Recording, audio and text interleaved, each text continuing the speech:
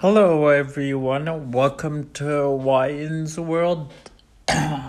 Today is our 8th installment of Enterprise and Entrepreneurs.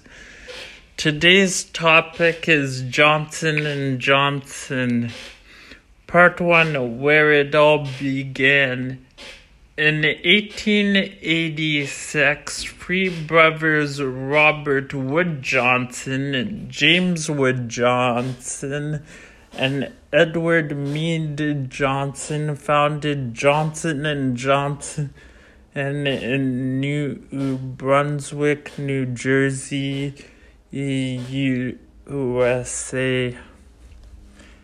It's said that the Johnson brothers were inspired to create a line of ready-to-use surgical dressings after hearing a speech by antiseptic Joseph Lister in 1885. Robert Wood Johnson served as the company's first president in 1887, and it became incorporated in 1887. And throughout the 19th century, Robert continued to work on improving sanitation practices. A year later, Johnson & Johnson innovated the first commercial first aid kit, which, although were initially designed for railroad workers, soon became the standardized application for treating injuries.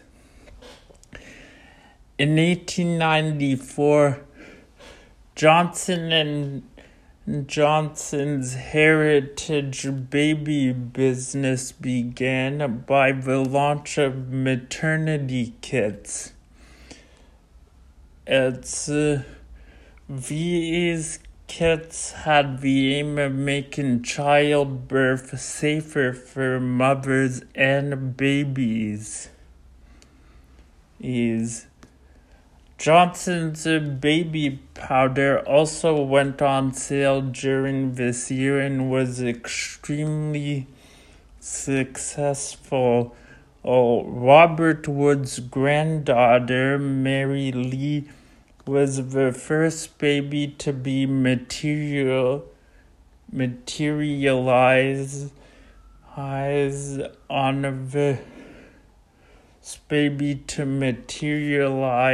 the baby powder label. Between 1896 and 1897,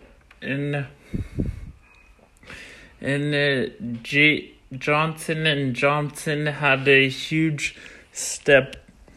enabled a huge step forward for women's health when it manufactured the first mass-produced sanitary protection products. When Robert Wood died in 1910, his brother James became the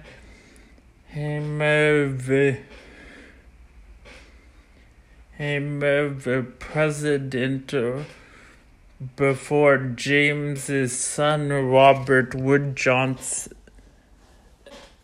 the second became president in 1932.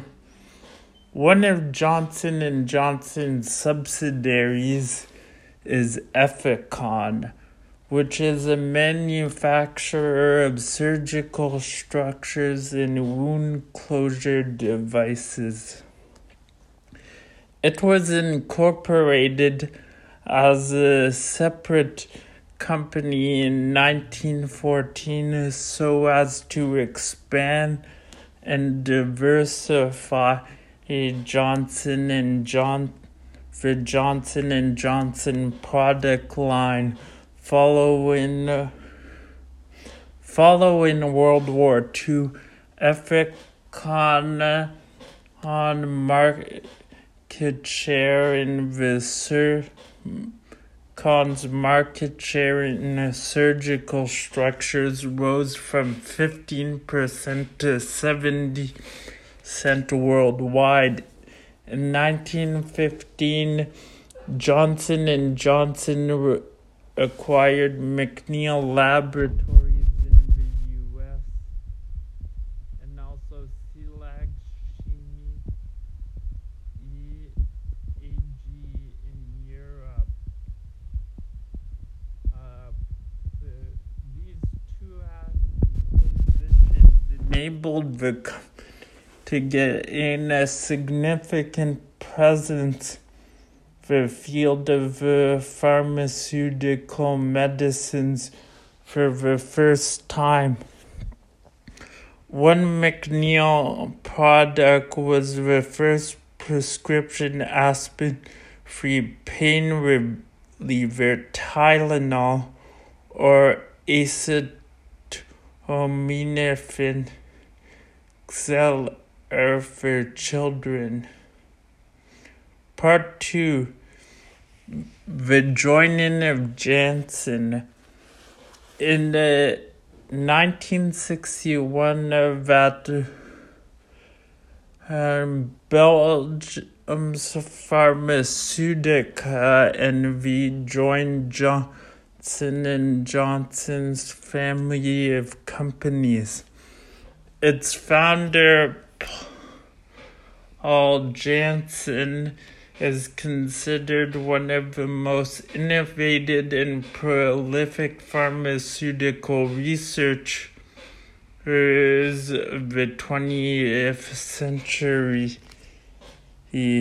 Today, Janssen is one of the world's leading research-based pharma companies and markets prescription medicines in the areas of gastroenterology, women's health, mental health, neurology, and HIV and AIDS, to name a few. United under the common name Johnson & Johnson, Janssen was split into 3 different businesses. Janssen's Research and Development, Janssen's Healthcare Innovation, and Janssen Diagnostics. Some of the most well-known Janssen products include diarrhea treatment, Imodium or loperamide, antipsychotic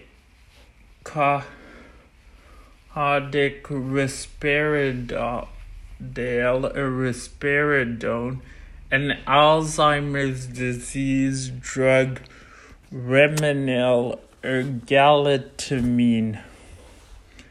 Risperdal is known due to controversy following its product launch in 1994. Juries in several U.S. states have found Johnson & Johnson guilty of hiding the adverse effects of its psychotic medicine. In 2012, Johnson & Johnson agreed to pay $181 million to 26 states in order to settle these claims, though another lawsuit related to the drug hit the company, initially for $8 billion, but it was settled for $6.8 billion. And Part 3, litigation and controversy. This is not the only controversy Johnson & Johnson had to deal with in recent years. The company has also faced claims in recent years that it did not adequately communicate the risk of its opioid painkillers in its marketing and contributing to the U.S. opioid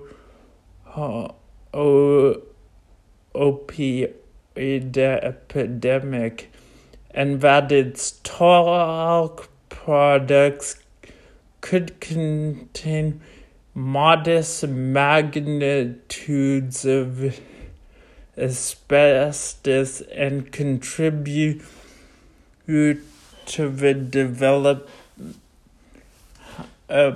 of cancer.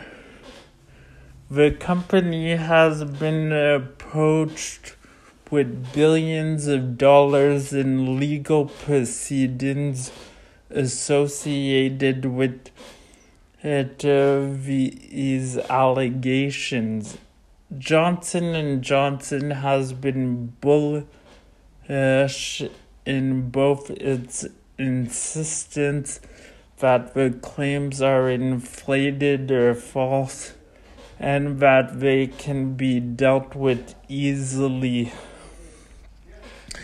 But the company has won and lost existing cases, with many still caught up in the appeals process. It remains to be seen how the balance will eventually play out. Part 4, acquisition and post-Janssen. And between 1976 and 1989, James E. Burke was the chairman and CEO of Johnson & Johnson. During his tenure, J&J entered areas of vision care, mechanical wound closure, and diabetes management. It was also during that time Johnson & Johnson opened the operating companies in China and Egypt. During the 1990s, Ethicon's endosurgery pioneered minimally invasive surgery, which uses very small incisions, helps patients recover faster than with traditional surgery. In 1994, the first coronary stent was created by Johnson & Johnson and then was called Palmer's stent. This move revolutionized cardiology because coronary stents keep vessels open so blood can flow to the heart. Later, another of Johnson & Johnson's companies, Cordis Corporation, introduced the first drug-eluting stent which helped prevent arteries from reclogging. So that's the story of Johnson & Johnson. And what did you think? and then tell me what company do you want me to cover next. Join me next week on Wyan's World. I'm your host, Wyan. Bye for now.